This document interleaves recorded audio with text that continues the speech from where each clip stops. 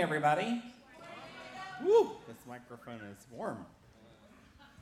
Stuff going on up in here. I'm sorry I wasn't with you last week. Amory and I took a spur-of-the-moment road trip, and the Lord took us to an evangelical church with friends of ours, and they were teaching on miracles. And the pastor said, I'm going to excuse us early today. The lights are dimmed. You may have just come for the teaching. You may have come just for the experience. And he just gently said, the prayer ministers have a vial of oil. They are going to put one hand on your shoulder, one hand on your head, and anoint you. And he gave those scriptures, and we are going to believe for miracles. And I didn't know what I was in for. As I was walking into the church, the first service was walking out. And all these people were like, just hold on to your seats, you know. I thought, wow. It was in a mall. It was a service corridor. You entered into this service corridor, and then you showed up in like a Sears store. It was amazing. I came out, and all the drapes were down, and I was lost. Because then, you know, Maurice's and all the other stores were open. Anyways, it was funny. I missed you. But it is a testimony to say that God is present, right? He's ever present. He's omnipresent. He's everywhere all the time when we open our eyes and turn to ask him where he is. Amen? I'm thankful we're not the only church in the New River Valley. There's lots of phenomenal parts of the body of Christ out making it in the highway and the byway and making it happen that we get to join our arms with, right? Amen? Amen? Someone asked me the other day, they said, you know, why don't we pass the offering basket? I'm not going to get into a long dissertation. I will tell you that that's what the Lord's told us to do right now. Some of you lean on the offering box back there, which is fine. I'm believing that you're praying for it. Amy, could you put the offering link? Do you have that Bitly link up there? You can go online. You can give one time. You can give over and over. You can tell the machine, I get paid this much, and this is how much I want every time to give. And someone said, well, then will it tell me what I've been giving? Yes, only you. And on your login. So I just want to thank you for being generous. I want to thank you for being obedient. All bills are paid today because of your obedience. Come on, that's something to be excited about. Kimberly came to me one day and she said, hey, I don't know if we can pay this bill today. I said, when did it come? She said, yesterday. I said, I think there's a 30-day window. And she says, I'd like to get it paid. And I said, I do too, but we can wait 1 week. And it's great to be in a body of people where we're not holding things. Come on, churches all over the place, they hold things, and even the banquet has a bad reputation, and the church shouldn't have that reputation. So I want you to know that your bills are paid. Amen? Amen. Amen. Hallelujah. I want you to know there's good stuff in the bulletin. I know that you can read. I'm going to trust you with that, okay? So I am going to highlight that part of being part of the body of Christ is FCA. Fellowship of Christian Athletes. And once a year, they do something called Fields of Faith. I think you guys talked about it last week. You had an offering. It's this Wednesday at Blacksburg. It's the second event in 2 weeks. That's Blacksburg plus Christiansburg. Another group just did something yesterday. When the world wants us to divide, see, we're not about division. It's about coming together. And FCA is one of those tools. Young Life is one of those tools in our schools that say, hey, we're better together. We're better together. You don't have to be a kid. You don't have to be a student. You don't have to be an educator to go. Go light up Blacksburg's field Wednesday night. Take church to the community. Amen? Yeah. Amen? Yeah. I'm the only one excited. I'll also just say a quick, Connect group started, but there's still room for you. There's still room for you. You should have gotten one of these. You can sign up online. You can sign up down here. It's really helpful.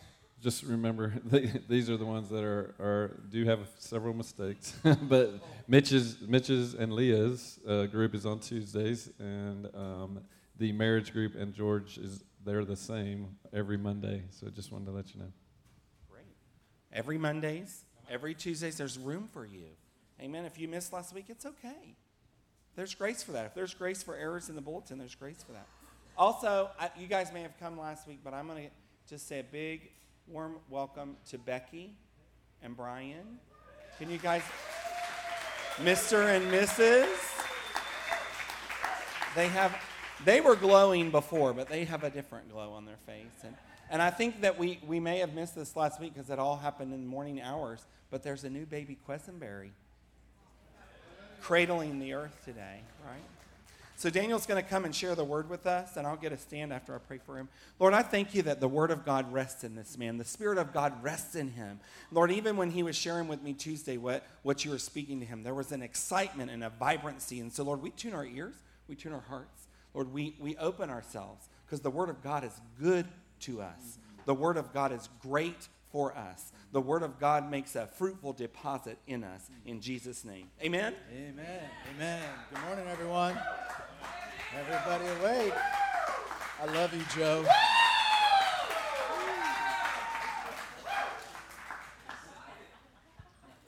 We're going to take a special offering for Joe this morning. We love that attitude, Joe. Seriously, good morning, everyone. Everyone happy? Everyone good? So, just by show of hands, how many of you here really enjoy losing? Would you please raise your hand? Losing weight. Okay, you got me on that one. Just ruined my illustration. No. How many of you really enjoy winning? Would you raise your hand? Winning. So the rest of you like to tie. The rest of you want to tie? Okay. I just realized, I don't like to lose. I'm confession time right up. This is a very vulnerable place. You should try it sometime. It's very vulnerable. But I definitely don't like to lose. But I have unfortunately been on a losing streak. So in the church, we've got this fantasy football league, and Liam, go ahead, gloat, boast, brag, pride before the fall. So, where's Zach Williams? Is he here? Zach just stepped out. Well, Zach and I are the two older guys in this league. The rest of them are youth in the youth group in the church, and so, we were just determined to teach these youngsters a few lessons. So, but I've been on a pretty bad losing streak. Lost the last 2 weeks. Is that Amber Alert? Is that coming through phones? Or is that? Would y'all turn your phones off? No, actually. All right, we're going to take a moment. Let's pray. Let's pray for that. Well, Lord, we just thank you for technology that serves to help.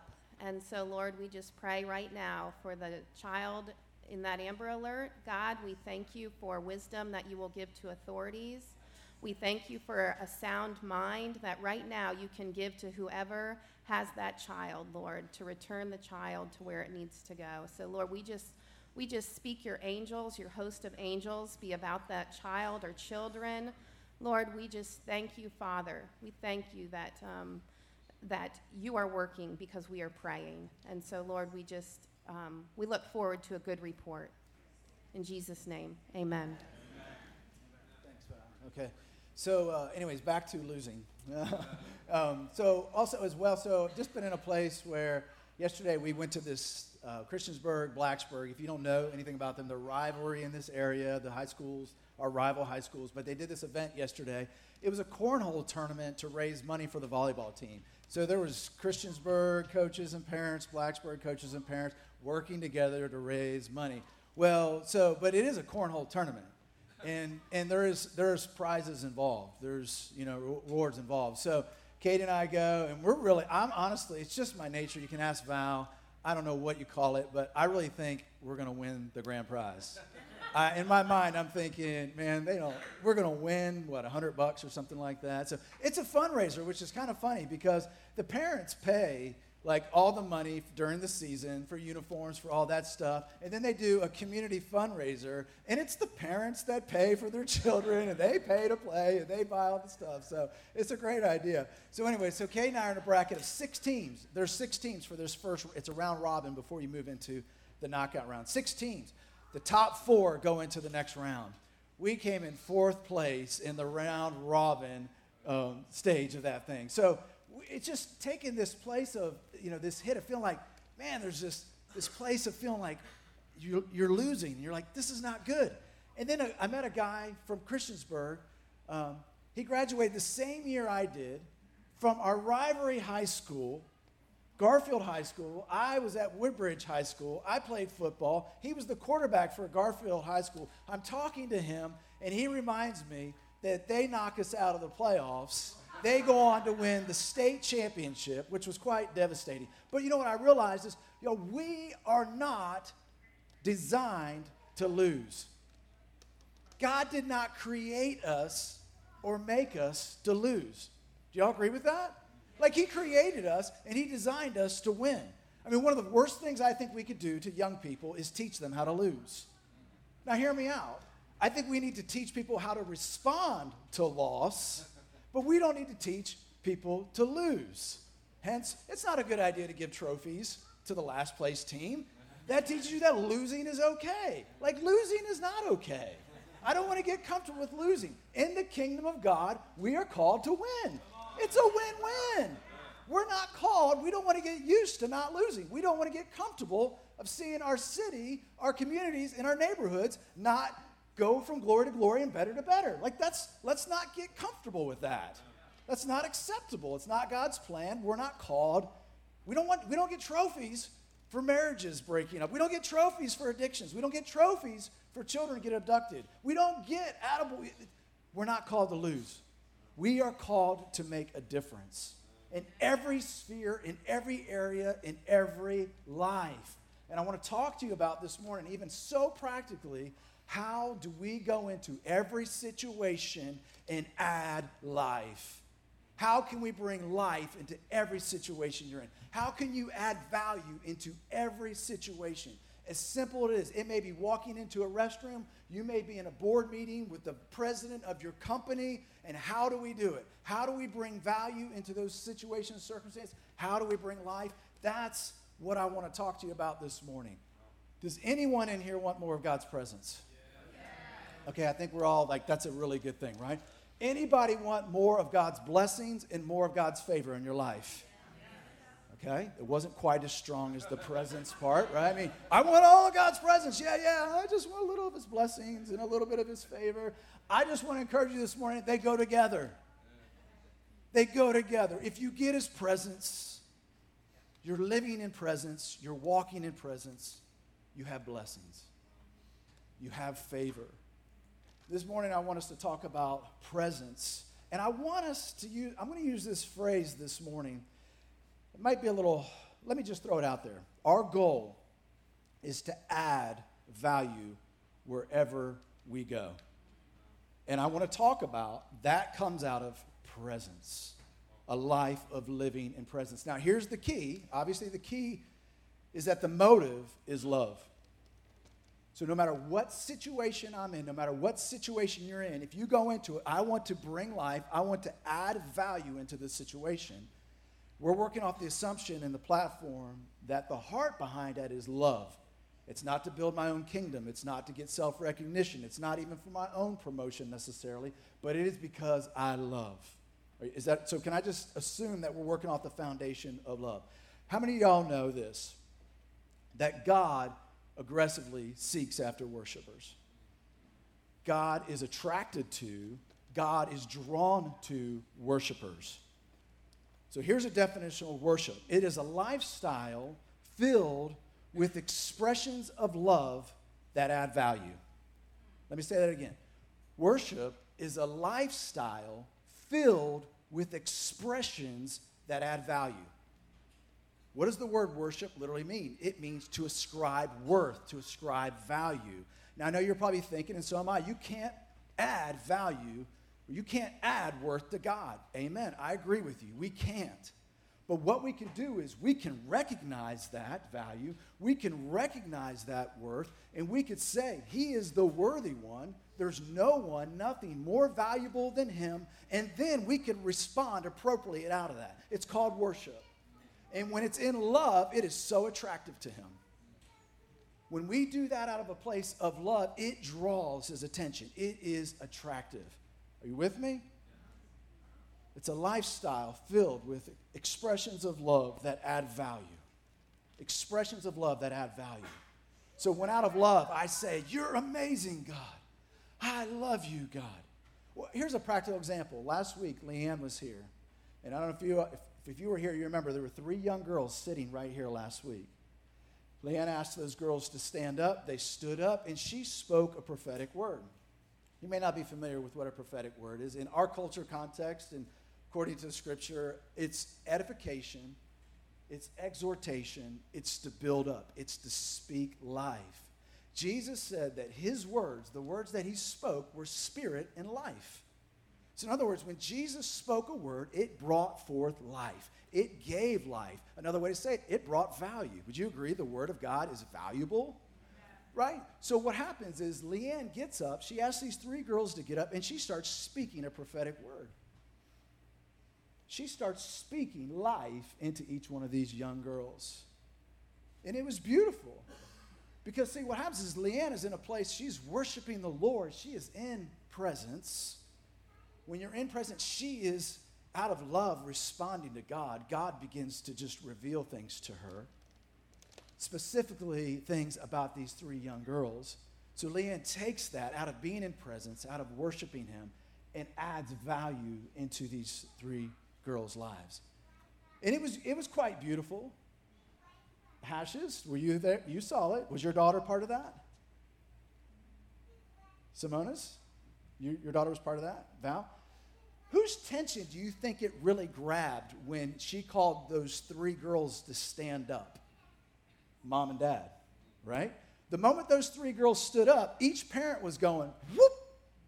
All eyes went on those 3 girls. And it was really interesting. Later on in the service, at the end of service, Leah, you grabbed the mic and you were talking about the effect that Leanne's word that she gave to Kristen had on you. And I thought this is so cool. Like, so Leanne is adding value, speaking life into Kristen. It catches Leah's attention, and Leah makes a comment, paraphrase, I love you even more, Leanne. Because when you love my kids, when you give expressions of love that add value to my kids, you just won me over. You want to get me? Bless my children. Parents, true or false? You want to work your way into my favor? You want to work your way into, like, I want more of your time, more of your relationship? Now, understand, I'm not trying to make it a system or formula. Just understand the heart of a parent. You want me to, like you, love my children. You want to get on my bad side? Do something against my children. Right? Parents, are you right? Are you with me? That's what worship is. When we love the Son, the Father goes, oh,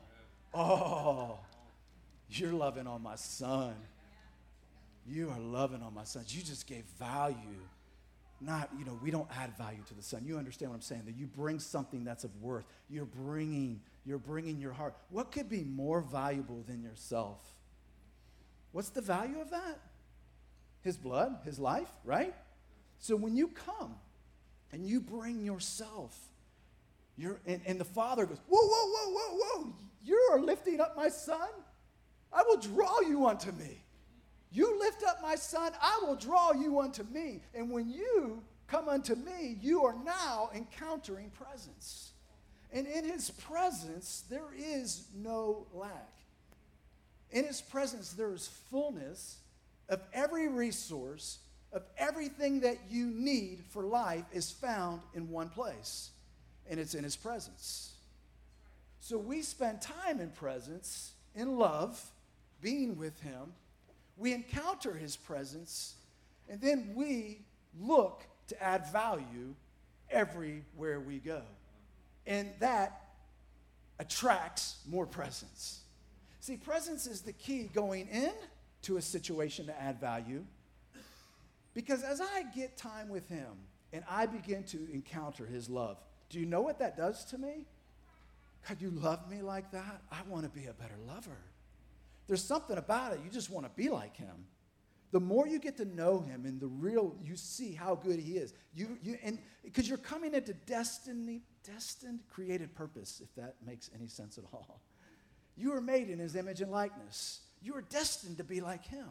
And so because he so loved the world, what did he do? He took, right? God so loved the world, he took it. No, God so loved the world, he what? He gave. It is the nature of love is to give. So when we're with the Father and we are receiving love, we are drinking in love, it's the nature to want to give. You can't hold that. You can't contain that. Or you become like the Dead Sea. You can only receive so much before you become stagnant. You want to make a difference in every circumstance, in every situation of life? Look for ways to add value. To add value into any and every situation that you're in. It is truly about presence. God's presence in your life, in my life, becomes the doorway for those around us to encounter him. That's kind of the plan.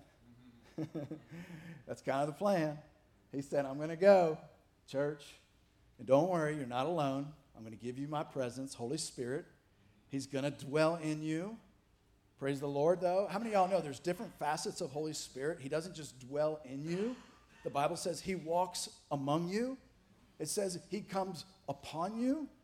And each one of those aren't all one and the same. They carry different purposes. I love a statement Bill Johnson said. He says, God, Holy Spirit, he dwells in you for your sake, but he comes upon you for their sake.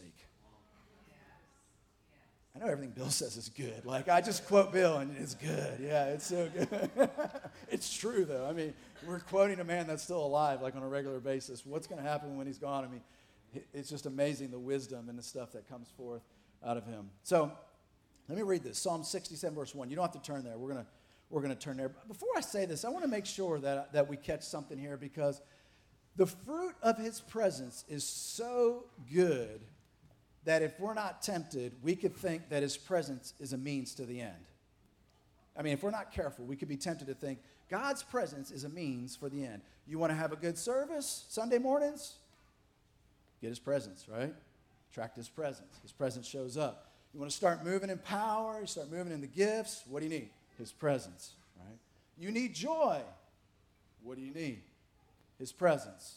You need peace. You need his presence. So if we're not careful, one, we got to work off the foundation that this is a heart of love. This is a heart of love. Number two, that his presence is not a means to an end. His presence is the end. It's really important that you catch that, because what I'm about to share is going to sound almost like a system or strategy. It's not. He's not a slot machine, right? Because he knows heart, he knows motives, he knows, like, he really loves to be valued for who he is. Sometimes we think that God is like this, he's like robotic almost in nature, like he's a system or machine. He's not. He has feelings. He loves to be loved. He loves to be valued. He loves to be honored. Just makes him feel better. I know that sounds kind of weird, but he's a being. He's created. He has feelings. He has emotions, right? And the thing he wants more than anything else is for you to love him. The greatest two commandments that exist in the New Testament are to love the Lord your God with a portion of yourself. It's love the Lord your God with all of your mind, with all of your soul, with all of your strength, with everything that is in you. Love the Lord your God. Is he so lacking that he needs that? Like, does that somehow add value to him? No, it doesn't add value to him. It makes him feel better. It brings delight. It brings joy. It brings pleasure. Any parent, when you're getting along with your children and your children are love you, does it not bring you joy? Does it not bring you delight? Does it not bring you satisfaction? Or do you enjoy strife and rebellion and just, what do you enjoy in relationships and families? He loves to be loved. He loves to be loved. And he's the one most worthy of love. But the cool thing is when we love him and we worship him, he's designed it in such a way that we become like him. We actually become like the one we attribute and ascribe the most worth to. If I attribute and ascribe the most worth to earthly relationships, then I will conform to whatever that earthly relationship requires. If it's finances, if it's resources, if it's popularity, if it's job, if it's attainment, what do you consider to be most valuable? You will ultimately conform to that image. You will conform. So if you see him as the most valuable one, the most worthy one, he's created us and he's designed us in such a way that you become like him in doing that. That's a pretty cool motive, isn't it? From God's perspective. I love you and I've designed you. When we worship you, you become like me. What could be better for you than to become like him? Anything? Nothing. That's a pretty awesome God that he created us that way, to worship him. Okay, y'all ready? Psalm 67:1. Be gracious to us. Another word, other translations say, God, give us favor and bless us and cause your face to shine upon us. And you know, face in the Hebrew, when you see the word face, it's another word for what? Come on, face to face. Do you remember when the Westoffs were here? Presence. Presence. Face to face is presence. So he's saying, cause your face to shine upon us. In other words, we want your presence. He says, be gracious to us, Lord. Give us favor. Bless us. Give us your presence. That's pretty selfish. That's a pretty self-centered prayer. I hear all this, me, give me your presence, your favor, your blessings, me. It's in Psalm 67. Cause your face to shine upon us. Get this, though, that your way may be known on the earth. Did you catch that? Bless us, Lord. We need your presence. With your presence comes blessings and comes favor so that your way may be known on the earth. How are people going to know how good you are? How do people in this world that don't know him, how do they come to realize how good he really is? Let your salvation among the nations. And it goes on to say this, let the peoples praise you, O God. Let the peoples praise you. Let the nations be glad and sing for joy, for you will judge the peoples with uprightness and guide the nations on the earth. It's such a cool thing. God, he's saying, God, give me your favor. I need your presence. I need your blessings. And I need your favor so that the world knows how good you are, so that they in turn will praise you. So they in turn will look to you. They will turn to you. He's not saying, I need your presence so I can have your blessings and your favors so I can build my own kingdom unto myself. He's saying, I want your presence and I want your blessings and I want your favor so I can make a difference and that those around me can see how good you really are. When people look at my life, I want them to come to this conclusion, God is good. When people look at my family, I want them to come to the conclusion, God is good. When people see the way I go about doing a job for someone, I want them to say, God is good. When people say, wow, look at how you raise your children, I want them to say, God is good. When people see the way we treat one another, I want them to say, wow, God is good. They will know you are who you say you are by how you love one another, not by just the words that we speak. Ephesians 2:6 says, God raised us up with him. Who are we with? Him. That's presence, right? God raised us up with him, and then he seated us with him. Who are we with? God raised us up. He exalts us. I'm sorry, I'm not trying to speak to you like your elementary school, asking you questions. God, make sure you're following me. It does help, though, to know that you're following me. It just encourages me, okay? So what happens is, God did what? He exalts us. He lifts us up. God raises us up. He exalts us. And then what does he do? He seats us. Where? At the end of the table? With him. Where is he? The throne. Where's Jesus? The right end of the throne. He raises us up. He exalts us. He blesses us. And then he seats us with him. How many can say that's good news? What if we lived from that posture?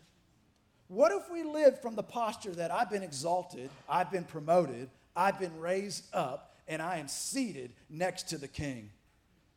I don't know about you, but sometimes depending on the person that I'm around, it can have an effect on how I behave.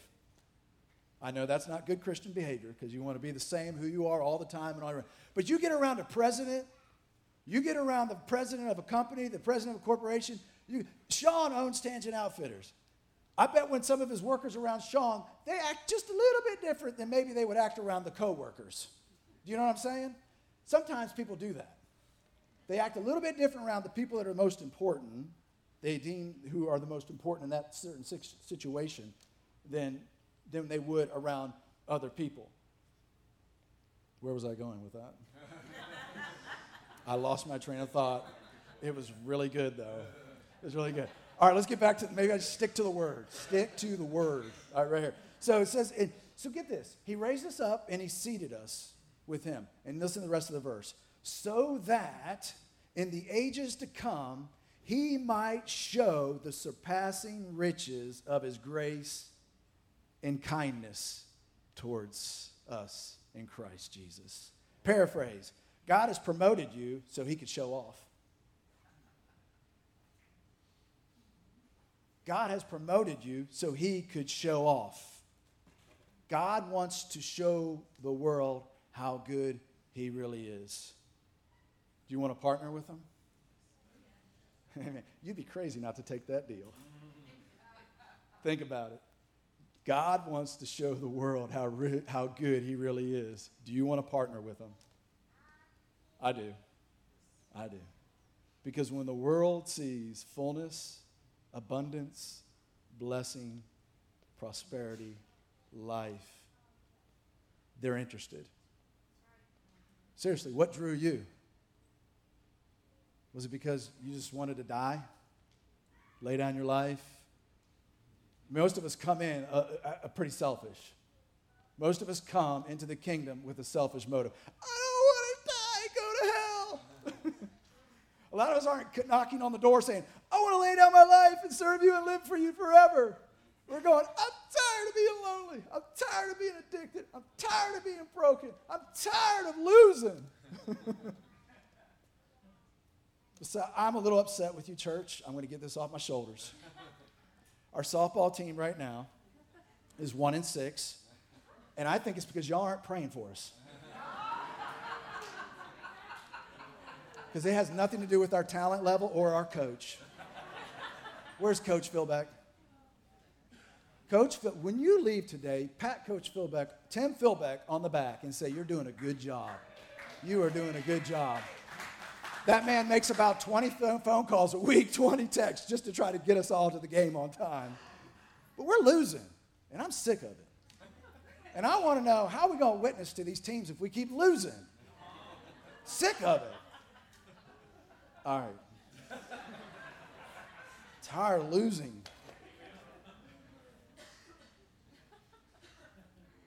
Y'all, we can partner with God. We just have to trust him. We just have to trust him. We really have to trust him. And that's the gap for a lot of us. Because we stand right here. And he's saying, if you ascribe the ultimate worth to me, if you value me above everything else on this earth, and you seek to live a life in my presence, I will be attracted to you in greater ways. Not just in you. If you're a believer, he's in you. This isn't about losing presence in you. But he says, I will come upon you, and I will walk with you. I will walk among situations and circumstances. You will be able to add value in ways you could never imagine on your own. Peace, you can deposit peace in an anxious situation that you could never do on your own. You can give joy where there's a lot of just hopelessness and a lot of sadness and a lot of depression. You could actually add and bring joy into people's lives. That's adding value. And you know what it does? When we bless God's children, it attracts him. It's important, though. It's hard to give something away that you do not possess. You possess when you are possessed. When you are possessed with him, being in his presence, you possess. He doesn't withhold any good gift from you. He freely gives you. He didn't say, I'm going to give you my son. I'm going to hold back some of my joy, some of my peace, some of my abundance, some of my provisions, some of my wisdom, some of my insight, some of my joy. I think I said that already. He doesn't withhold it. He gives it to us. But it's a relationship. It comes out of communion. It comes out of abiding. It comes out of presence because you spend time with him. You rub off on him. You sit close enough to him. You actually leave smelling like him. The fragrance you release everywhere you go comes from abiding. It comes from sitting. It comes from resting, being with him. You walk into situations that lack wisdom, all of a sudden you start getting ideas, wisdom from God. You bring wisdom into the situation, and people go, whoa, you're so smart. You go, let me tell you. I love Joseph's response. He gets called out of the prison. He goes, I hear you interpret dreams. You know what Joseph said? Don't interpretations belong to God? He says it before he even interprets it. He puts God out there right all the way. I love it. I'm like, I usually wait to see if it works. I'm like, I pray for you. I'll pray for you. Oh, yeah, that wasn't God. That was flesh. Sorry. That was me. He says, God interprets dreams. What's your dream? In other words, he was so confident that he lived in the presence of God, he knew there wasn't a gap there. He was so confident in where he was with God that him to speak was like God was speaking. Sort of like Jesus. The words that you speak, I speak that which I hear. How did he do that? He didn't go open the mail every day, open up emails and say, what are you saying today, God? It was abiding presence. It was living in his presence. Luke 4:18, the Spirit of the Lord is upon me. The Spirit of the Lord is upon who? Jesus, right? This is Jesus speaking this. Jesus says, the Spirit of the Lord is upon me because he has anointed me to preach the gospel to the poor. The gospel is good news to the poor. Did you guys catch that? In other words, he's saying, the Spirit of the Lord is upon me so I can add value to the poor. I'm going to bring life to the poor. I'm going to add value to the poor. He said, the Spirit of the Lord is upon me because he has sent me to proclaim release to the captives. This is adding value. When you release a captive, can you say, you just added value to my life? Anybody ever been in bondage? Anybody ever been set free? Anybody ever been healed of depression or anxiety or something like that? Does it not make a world of difference? Would you rather live with being depressed or would you rather live full of joy? Listen, we all want joy. Would you rather live in a state of fear and anxiety or in a state of peace? We all want peace, right? Jesus added value and brought life everywhere he went. He goes on to say, release to the captives and recovery to the sight of the blind, to free those who are oppressed, to proclaim the favorable year of the Lord. Here's the paraphrase. The Spirit of the Lord is upon me for you. The Spirit of the Lord is upon me for you. Because the last time I checked, he wasn't blind. Jesus wasn't blind. He wasn't oppressed. He wasn't captive. He wasn't poor. Am I missing anything? The Spirit of the Lord is upon me so I can add value in your life. And see, when Leanne spoke that over Kristen, she didn't make Kristen more worth. Kristen's worth is established and determined by God. But she brought something of worth and value into Kristen's life. Right? That's what we're talking about when we're talking about adding value into people's lives. God determines our worth. Period. It's important to know that. It's important to get that established. God's presence in our life is to become a doorway for others to encounter him. Is God's presence in our lives adding value to the lives of those around us? That's the question I've been asking myself. Now, the question is what does this look like? Let's get practical for a little while. What does this look like? So we're going to look, if you want to open your Bibles to Genesis chapter 39, we're going to look at verses 1 through 6. Let me give you a little backdrop and context to Genesis 39, 1 through 6. Familiar with the story of Joseph? You have Abraham, Father Abraham. You had Abraham, Isaac. Then you had Jacob. And Jacob had 12 sons. And one of his 12 sons was Joseph. Do you remember Joseph has this dream? He's telling his brothers they're going to bow down to him. They're going to serve him. And his brothers didn't take too kindly to that, did they? So the journey's like this. Brothers throw Joseph in the pit. Actually, they wanted to kill him at first. They're just like, let's kill him. And I forget, one of the older brothers said, no, let's not kill him. Let's not kill him. Throw him into the pit. So they throw him into the pit, and then they end up, it was the Ishmaelites that were coming by in a caravan. And so they end up, okay, instead of killing him, let's sell him into slavery. So they don't kill him, praise God. They sell, but they hate him. He knows he's hated. He's thrown into a pit, and then he's sold into slavery.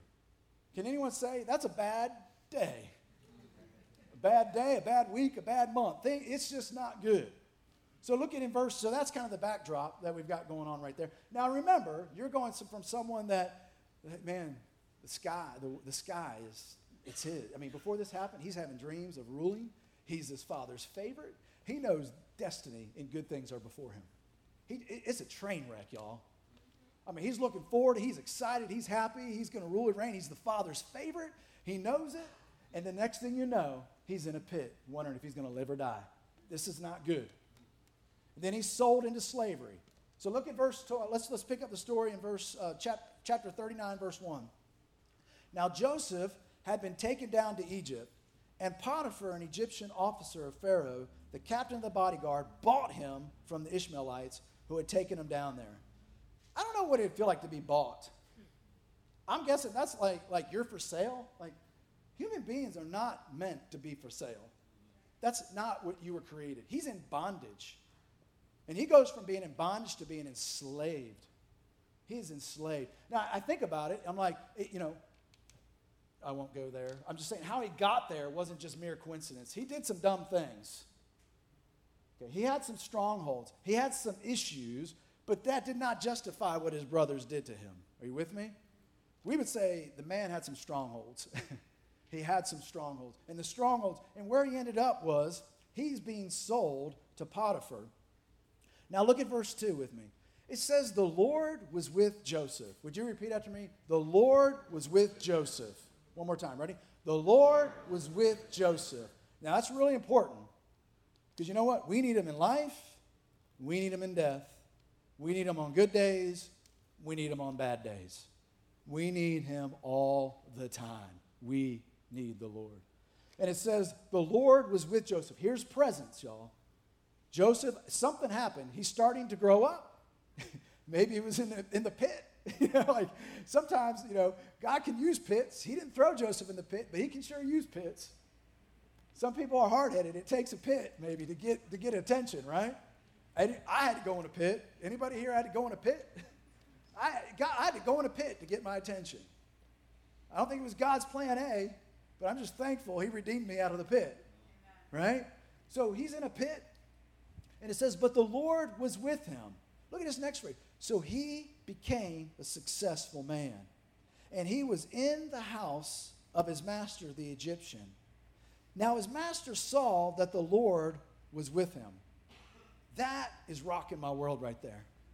How is it that an unbeliever whose eyes are veiled, whose mind is covered up, his mind is veiled, whose eyes are covered up, how is it that he recognizes that God is with Joseph? I mean, he wasn't in the flesh. God wasn't with Joseph, walking with him in the flesh, right?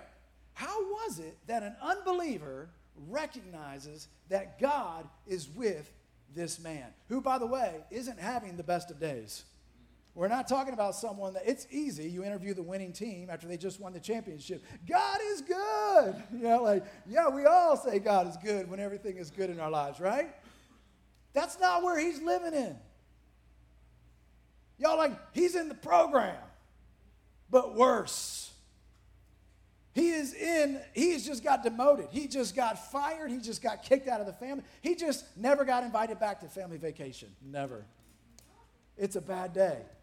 And they say, God, we see that God is with you, and how the Lord causes all that he did to prosper in his hand.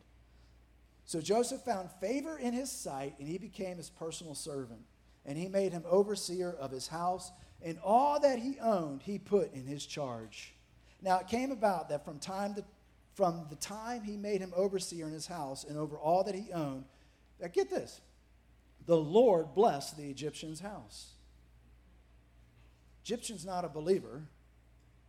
The Egyptian is enslaved one of God's kids. Yet God is starting to bless the Egyptian. What's going on? It goes on to say, in his house and over all that he owned, on account of who? On account of Joseph. Why? Because Joseph loved. Joseph lived in presence. And also, I think he's such a good father. Oh, this means something to you. It means something to me, right? How are you going to get out of this situation? How are you going to make a difference when everything in the world is against you? How are you going to add value? Because I'll tell you this, I don't think Potiphar had any financial needs. I don't think Joseph had anything to give him. I don't think Joseph had anything of any kind of financial substance to get him. But what was it about Joseph and the way he carried himself that an unbeliever concluded, God is with you? You know what? I believe it was the way he cleaned the toilets. I believe it was the way he cared for the house. I believe it was the way he cleaned. I believe it was the compassion that he had towards Potiphar. I believe it was the way he loved Potiphar. I believe he loved Potiphar. I believe he served Potiphar. And when Potiphar needed counsel, guess who they called? Where did this wisdom come from? Where did this wisdom come from? See, even as a slave, he found a way to add value into a situation where he said, what could he possibly have to offer here? What do I possibly have to offer that can bring value into this situation? And Joseph did it because it says God was with him.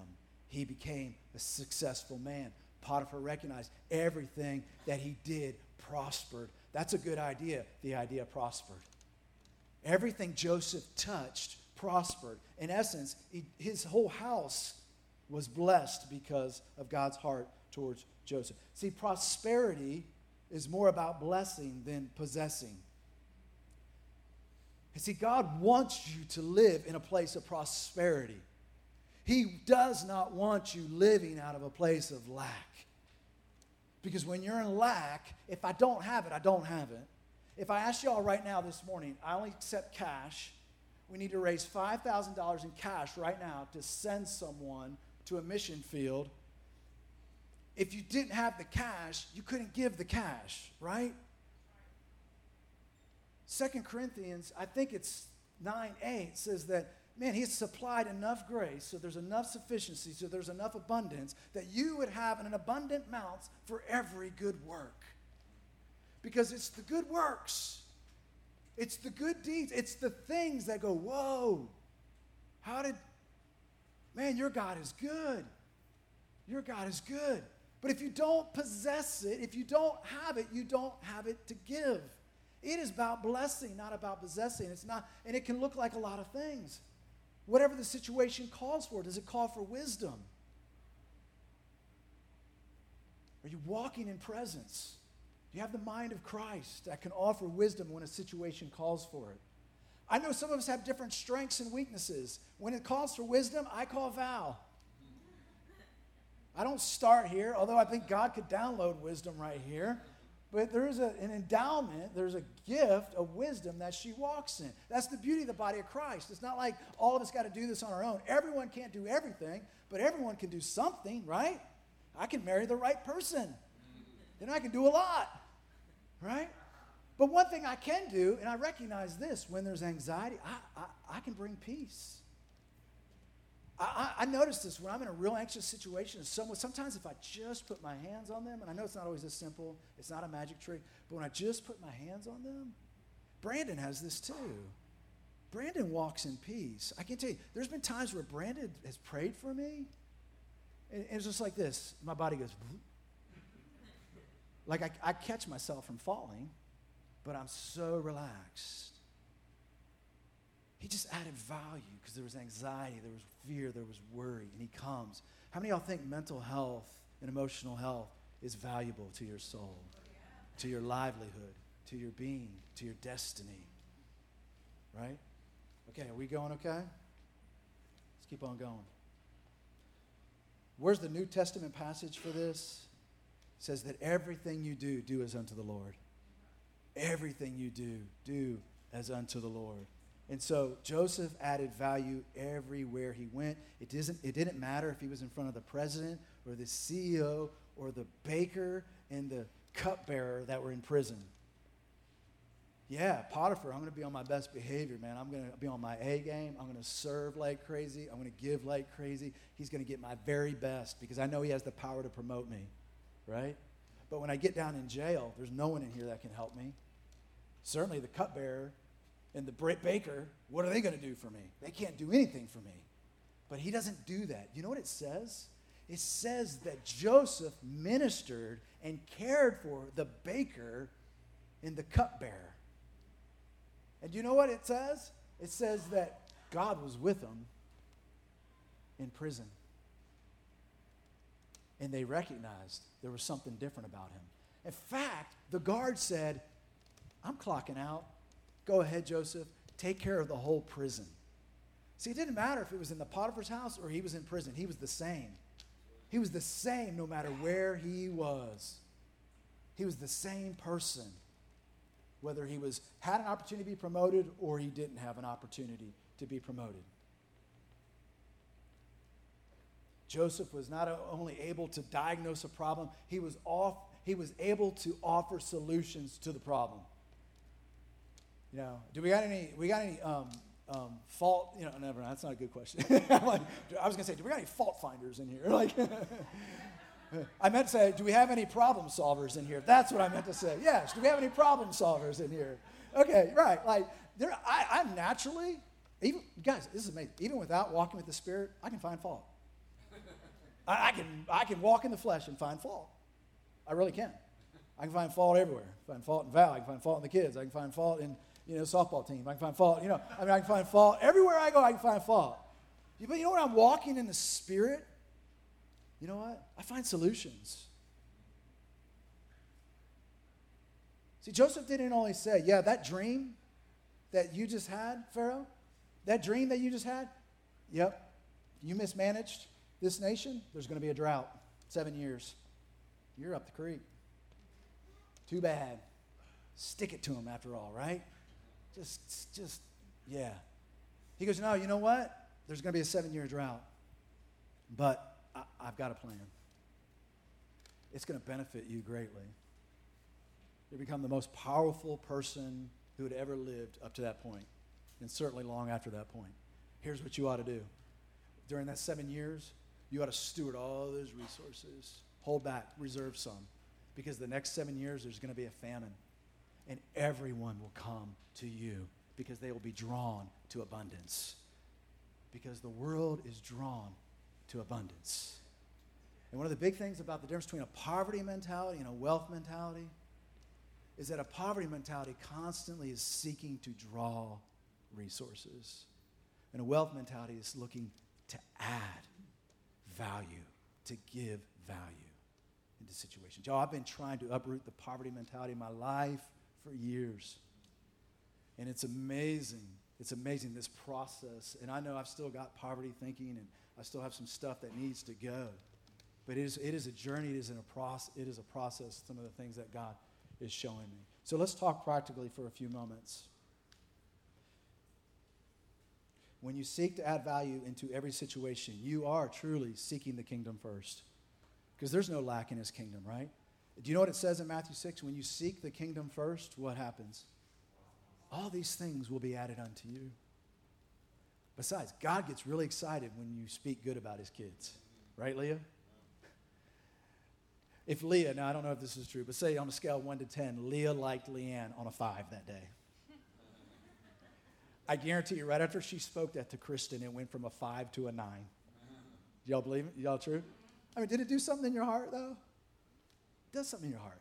She was already on a 9, but 10 plus, right? We love expressions of love. Come on, right, church? How many of you don't love when you experience an expression of love? When people say, I love you, I value, whatever your love language is, touch, time, gifts, words of affirmation. Do you not love to be loved? You were made for it. Just get over it. It's good. I want to be loved. I love to be touched by my wife. I love for her to speak words that say, you're amazing. Thank you, baby. You're great. I know. Thank you. I love it. I don't need it from all of you, but I want it from her. I'm just saying. We love to be loved. So does God. He also loves it when his children are being loved on. It attracts him. It draws him. And it releases more of the resources. I love it. Jeff Thompson is a physician's assistant. And we had dinner with him and Beth the other week. And Jeff Thompson works for Dr. Bissell. To hear him talk about Dr. Bissell was amazing. His love for Dr. Bissell, the honor that he had for Dr. Bissell, the value. He is believing, he is praying. It's like Jeff wants to see Dr. Bissell be the most successful doctor anywhere around here. And I'm like, you realize you are the PA, right? Like, you're the assistant, right? It's so cool, though. Like, the way Jeff wants to see the guy he's serving be blessed and to be promoted and to be honored attracts more of God into Jeff's life. You can't outgive him. You cannot outgive him. I love that heart. He is seeking to add value. How do you add value to a doctor who's probably pretty well off financially? Right? Just like how Joseph added value into Potiphar's house, added value into a whole nation, added value into Pharaoh. Man, there's a lot of ways to add value. You know, the other day I was in the restroom right here, this is last Sunday, and I looked at the seat. I was like, oh, man, there's pee all over the seat. And I thought, oh, well, it's a guy's seat. That's just the way it is. And I was like, no, wipe it up. Wipe it up. I didn't use my hands. I used some toilet paper. So I took some toilet paper and I wiped the seat. Because you know what? Everything you do is unto the Lord. What if that was Jesus' toilet and he was getting ready to sit on it next? You know? Like, what if that was, he was in line? Jesus, just clean it up for you. I'll even warm it up for a few minutes. So, you add value to everything. Well, it's just a toilet. It's just a toilet. If you can't add value to a toilet, how are you going to add value to a palace? So that's where Joseph started. He started cleaning toilets. He added value to toilets. He added value when no one was looking. He was true to who he was. He stayed true to who he was. He added value when he was in the bottom of the prison, underneath in a dungeon. He added value. He brought life. And it caught God's attention. Remember what the guy said? It was Peter and one of the other apostles, and they were sitting there, and a guy says, he's a beggar, he's crippled. He says, give me. And they said, silver and gold have I none. But in the name of Jesus, forgot, be healed. Get up. Now we say, oh man, so cool. He said, get up. Like, that's not the highlight of the verse. Get up is not the power of the verse. It's in the name of Jesus. That's the key. He was so confident that his presence, he was so abiding in his presence. He knew if he threw, he knew, like, hey, this is not some magic wand. In the name of Jesus. Oh, it didn't work. Right? No, he is so connected to Jesus that he knew. He spoke in the name of Jesus. Get up. He released Jesus in his provisions in that situation. And the man got up and walked. A couple other practical ways. Man, look at the resources. Jesus said, man, the guy said, hey, when did we see you naked and clothe you? Jesus said, as you've done unto the least of these, you've done unto me. Jesus said, when did we see you naked? When did we see you hungry? When were you in prison? When were you sick? And they're like, I don't get it. We didn't do this unto you. Jesus said, as you've done unto the least of these, you've done unto me. If you look at each one of those things, these are valuable resources that we possess. Time is a valuable resource that we possess. You went and visited them when they were in jail? That's a valuable gift. You added value to someone's life that was in jail. Someone that's sick, I've never been sick long term, but man, go visit someone that's sick. You don't tell me you didn't make their day. Tell me you didn't just make their day.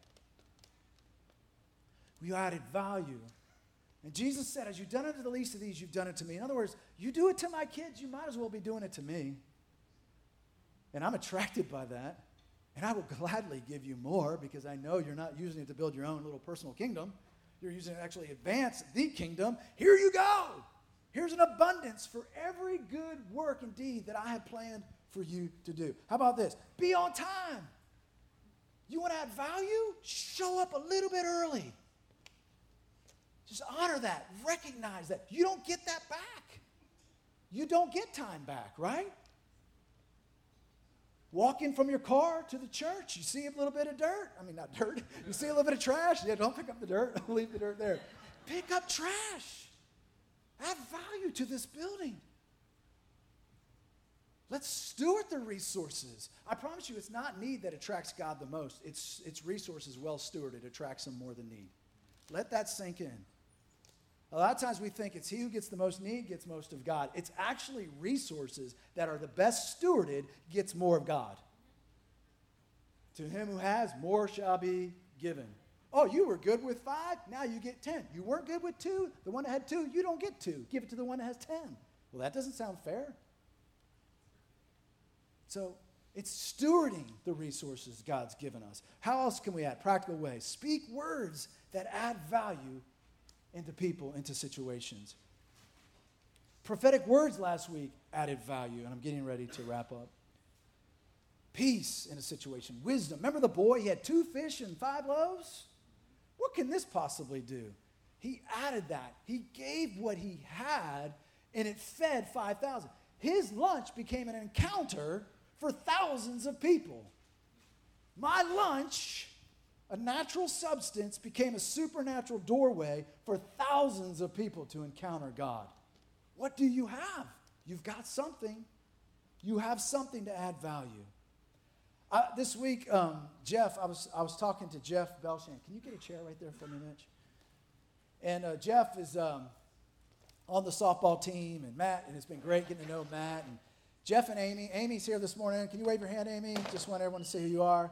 Amy and Jeff, I'm really excited for you guys because are you guys getting ready to go to the Voice of Prophets up in Pennsylvania? When are you leaving? This Tuesday morning? All right, so he started to tell me about this trip. And I don't know, if y'all don't know Amy, you guys have been here like since the beginning of time. This church, since the beginning of this church. I mean, y'all been here for the long haul, right? And so Amy's been diagnosed with MS. Is that right, Amy?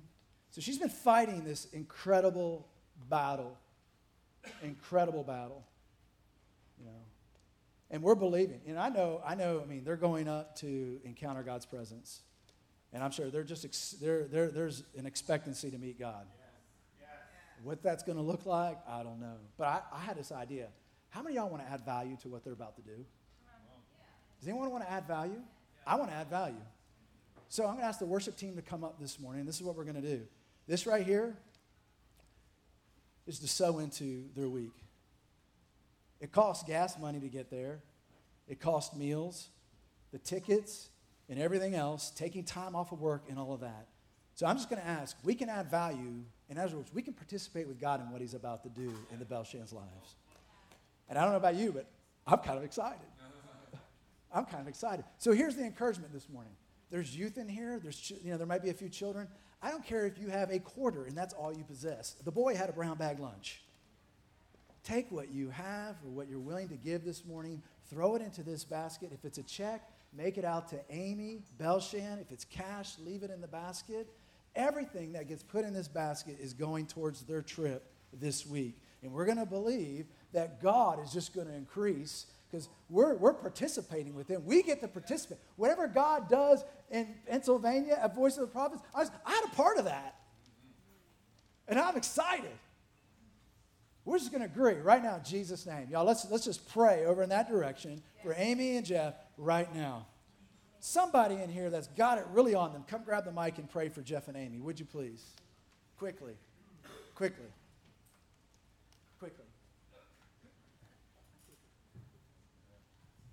Jesus, I thank you so much.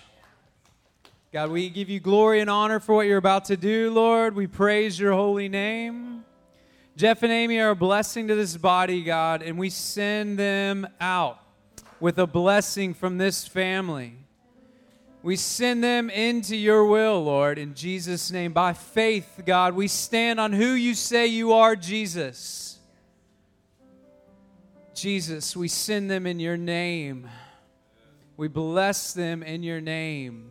God, may they go knowing that they're sent with family rooting them on and expectant to see what you're going to do, and that a family that can't wait to receive them back and hear the testimony of your goodness and your faithfulness in their life in the land of the living God. Thank you, God, in Jesus' name. Y'all, I want to agree and believe this morning that more than enough will cover every expense they have for this trip. Their meals will be covered, their gas will be covered, the cost of the time of work, off of work will be covered. More than enough. And Father, we just know that there is no sickness in your kingdom.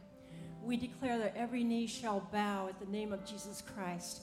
Every sickness, every disease that has tried to come against Amy, in the name of Jesus Christ, it will bow. That bondage will be broken. And we declare victory in the mighty name of Jesus, that Amy may arise and come forth and into her purpose and calling, Father, that you have ordained since before she was formed in the womb. And we just believe, Father, as her brothers and sisters in Christ, and we declare victory, that she will come forth with the light of Christ shining through her like never before. And when she lays hands on somebody, they will be immediately healed. We thank you for your power, Lord, your love for her and her family, and we just declare your goodness, grace, and mercy will shine forth from their lives in Jesus' name. Amen. Everybody agree? Yeah. Yeah. So I want you to stand this morning. We're just going to close. I want the prayer teams, if we can get prayer teams to come up. Just felt like the Lord just asked some questions this morning as we're closing out. So if you can just really focus on this, or really from what Daniel has just declared and asked us this morning, what the Lord's asking, are we going to take our position? Just like Joseph, he didn't really get to choose that position. He got put in that position. And so I just pray, are we going to take our position? Are we going to be positioned to be more like him? Are we going to take our seat seated in heavenly places? Are we going to be positioned for his presence? Are we going to be positioned to make a difference, to add value, just like we're adding value to Jeff and Amy right now? Are you going to choose to add value in every situation, every circumstance that you're in? I want you to look for that this week. I'm going to pray over us this week, that we have supernatural eyes to see and hear where he is asking us to add value this week. He's going to give you divine opportunities, divine moments where you can add value, but you're going to have to step into it. That's taking your position. That's that positioning yourself to do it. You're not going to be positioned by just getting up and doing your own thing and doing your day-to-day. I just tell you that. I just don't think it's going to be there. It's going to be there when you have eyes to see and ears to hear what the Spirit of God is saying. So can I pray that over us? You want to receive that this morning?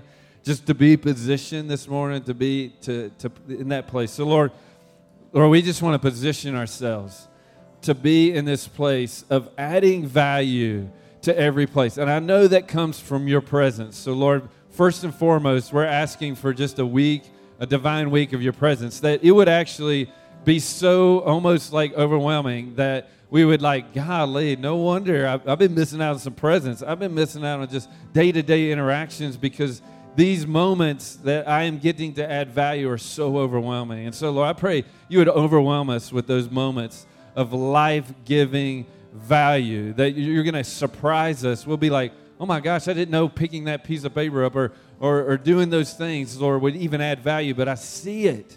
I see it. And so, Lord, I just pray that over us right now. Just put you in a position to receive. You just want to lift your hand, or you just want to put your hand in your heart, whatever that is. But, Lord, I receive this morning the position that you've given us to be seated next to you, to be seated in that place of your presence, to be seated in that place that we have authority to declare, and we have authority to speak presence into existence in this nation, in this New River Valley, into my workplace, into my school, into wherever I'm at. God, I have the authority to add value to that place.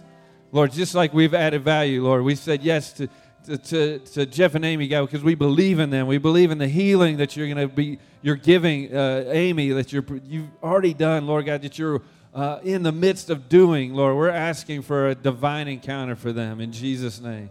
We're asking for supernatural healing over Amy's body. We're asking a divine place of your presence in Pennsylvania as they go, or wherever it's at. Lord, I just pray in Jesus' name, your kingdom in that. But Lord, open our eyes to see this week places for value, your presence adding value in us, through us. In Jesus' name, we ask for that. Amen? Amen. I want you to come get prayer if you need to this morning. These guys and gals are up here to pray for you. If you need physical healing, if you need salvation this morning, you don't know the Lord, come find somebody. They'll pray for you. Anything you need this morning, come get. Have a great week. Look for opportunities.